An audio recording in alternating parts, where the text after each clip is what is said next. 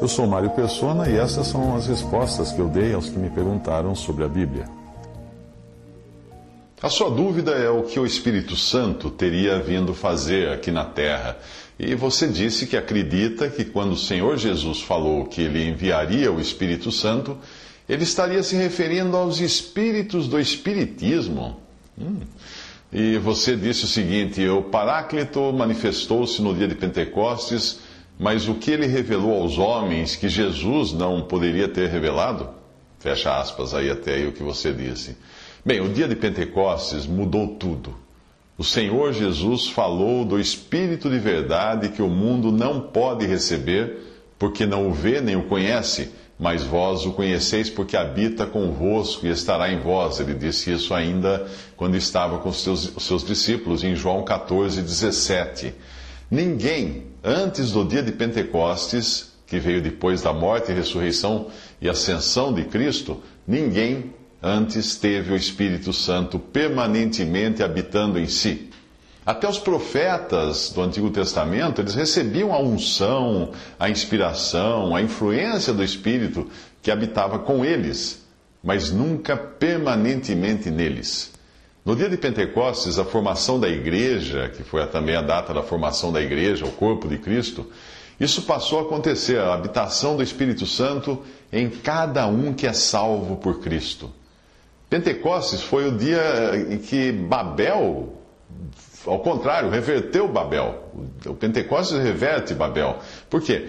A Babel era a união que os homens tentaram fazer por seus próprios esforços, construindo uma torre, né, uma alta torre. Porém, eles foram dispersos por Deus, que também causou a multiplicação das línguas, dos idiomas que agora existem por aí, nas nações também, não é? Porém, agora existe uma união novamente no um só corpo de Cristo, união de povos de todas as línguas e nações. Em Pentecostes, no dia de Pentecostes, Pedro pregou num idioma e pessoas de vários idiomas ouviram cada um no seu próprio idioma. Com a vinda do Espírito Santo para habitar no crente, Deus passou a revelar o mistério que estava oculto. Que mistério é esse? Paulo fala desse mistério em Efésios 3, ele fala o mistério de Cristo, o qual noutros séculos não foi manifestado aos filhos dos homens, como agora tem sido revelado pelo Espírito aos seus santos, apóstolos e profetas.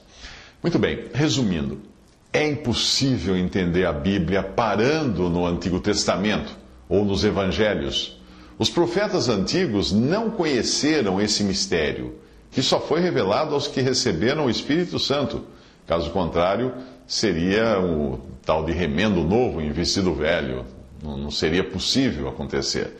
Eles não poderiam entender de maneira nenhuma os profetas do Antigo Testamento, e até mesmo os discípulos de Jesus nos tempos do Evangelho, eles não entendiam muitas coisas que Jesus dizia a eles. Mas as suas dúvidas continuam. No e-mail que você mandou, você disse o seguinte, abre aspas, e depois o que foi que se ensinou nesse dia que ninguém estava apto a entender 50 dias antes, fecha aspas, você escreveu isso daí. Bem, por ser espírita, você não consegue raciocinar fora de um pensamento processual. O que eu digo por pensamento processual? Evoluir é igual a aprender mais tempo. Esqueça a evolução. Colocando em termos modernos, no dia de Pentecostes, eles receberam o software, o upgrade que capacitava o hardware para processar os pensamentos de Deus. O ensino veio depois, nas epístolas. Tente abrir um arquivo zipado se a sua máquina não tiver um programa para descompactar arquivos. Você não consegue. Ele vai ser hermético para você. Assim era todo o ensino da Bíblia, todas as palavras de Jesus nos Evangelhos, enquanto os discípulos não tinham recebido o Espírito Santo no dia de Pentecostes. Aí você afirma que, abre aspas, certamente o Paráclito, você referindo-se ao Espírito Santo, não se manifestou no dia de Pentecostes, embora naquele momento houvesse um fenômeno de xenoglossia. Nada de extraordinário foi ensinado além do que Jesus já havia dito, fecha aspas. Tá bom. Eu devo escutar você, que do alto do seu pedestal se arvora em juiz da Bíblia, Ou as pessoas que participaram daquele evento? As testemunhas oculares daquele evento? Quem que eu devo escutar? Você? Hã? Jesus disse: eis que sobre vós envio a promessa de meu Pai. Ficai, porém, na cidade de Jerusalém, até que do alto sejais revestidos de poder. Isso em Lucas 24, 49, referindo-se, o Senhor já estava se referindo àquilo que ia acontecer no dia de Pentecostes. Eles iam ficar em Jerusalém para que acontecesse isso. E Pedro escreveu o seguinte: estando com eles, determinou-lhes que não se ausentassem de Jerusalém, mas que esperassem a promessa do Pai, que, disse ele, de mim ouvistes, de sorte que, exaltado pela destra de Deus e tendo recebido do Pai a promessa do Espírito Santo, derramou isto que agora vós vedes e ouvis. Isso está em Atos 1, 4 e Atos 2, 33, quando Pedro explicou o que estava acontecendo naquele dia ali de Pentecostes em Jerusalém. E Paulo escreveu também, abre aspas, em quem também vós estáis, depois, em Cristo, não é? Depois que ouvistes a palavra da verdade, o evangelho da vossa salvação, e tendo nele também crido, fostes selados com o Espírito Santo da promessa, Efésios 1,13. E aqui vai o que distingue você, como espírita que é, de um cristão que crê na palavra de Deus e no Salvador Jesus. Sim, porque o espírita não crê na palavra de Deus e muito menos no Salvador Jesus. Porque ele crê naquilo que ele acha que é a palavra dos espíritos e ele crê não no Salvador Jesus. Ele crê num Jesus místico, num espírito elevado e não em Deus encarnado, como é a revelação de Cristo Jesus.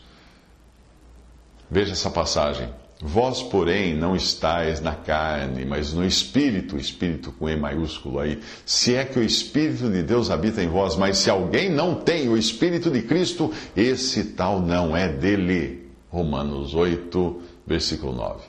Enquanto você não crer verdadeiramente, enquanto você não receber o Espírito Santo de Deus, você não vai entender bulhufas do que diz a palavra de Deus e vai continuar lutando contra ela. Lutando, até com palavras piedosas, mas lutando, resistindo à palavra de Deus. Não crendo naquilo que está na Bíblia. Mas para você receber o Espírito Santo e entender as coisas de Deus, você vai ter que abrir mão da sua autossuficiência. Porque você acha que pode galgar os pináculos da evolução por seus próprios meios e reencarnações. Você vai ter que deixar de continuar no caminho que foi proposto por Satanás a Adão e Eva. Que caminho é esse? Quando a serpente disse lá no Éden: sereis como Deus, conhecedores do bem e do mal. É isso que você quer ser, como Deus. Você vai precisar se prostrar diante de Deus como um pecador ignorante, necessitado de salvação e pedir: Senhor Jesus, me salva. Senhor Jesus, perdoa os meus pecados. Me coloca agora nessa nova posição de um filho de Deus.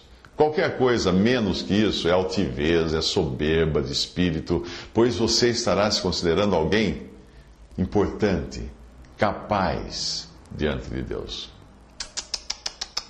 Mas antes que me interprete mal, quando eu digo que você não tem o Espírito Santo de Deus, se você interpretar minhas palavras segundo o pensamento espírita, vai me achar insolente, pretensioso. Por quê? Porque o pensamento espírita deduz que para ter o Espírito Santo é preciso esforço.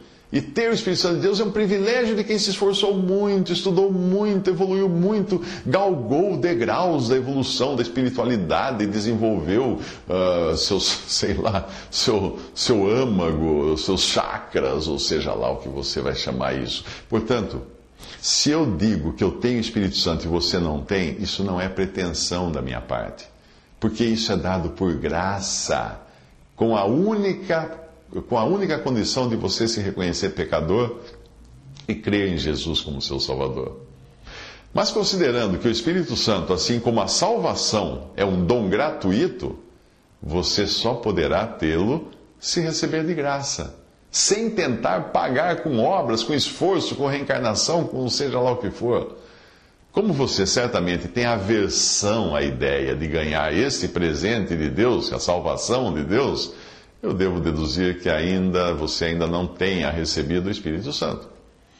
E como para recebê-lo você precisa se considerar menos do que uma ameba com data de validade vencida, eu só posso dizer isso de você porque eu sou também menos do que uma ameba com a data de validade vencida. Mas agora, salvo por Cristo, pela fé e pela graça de Deus.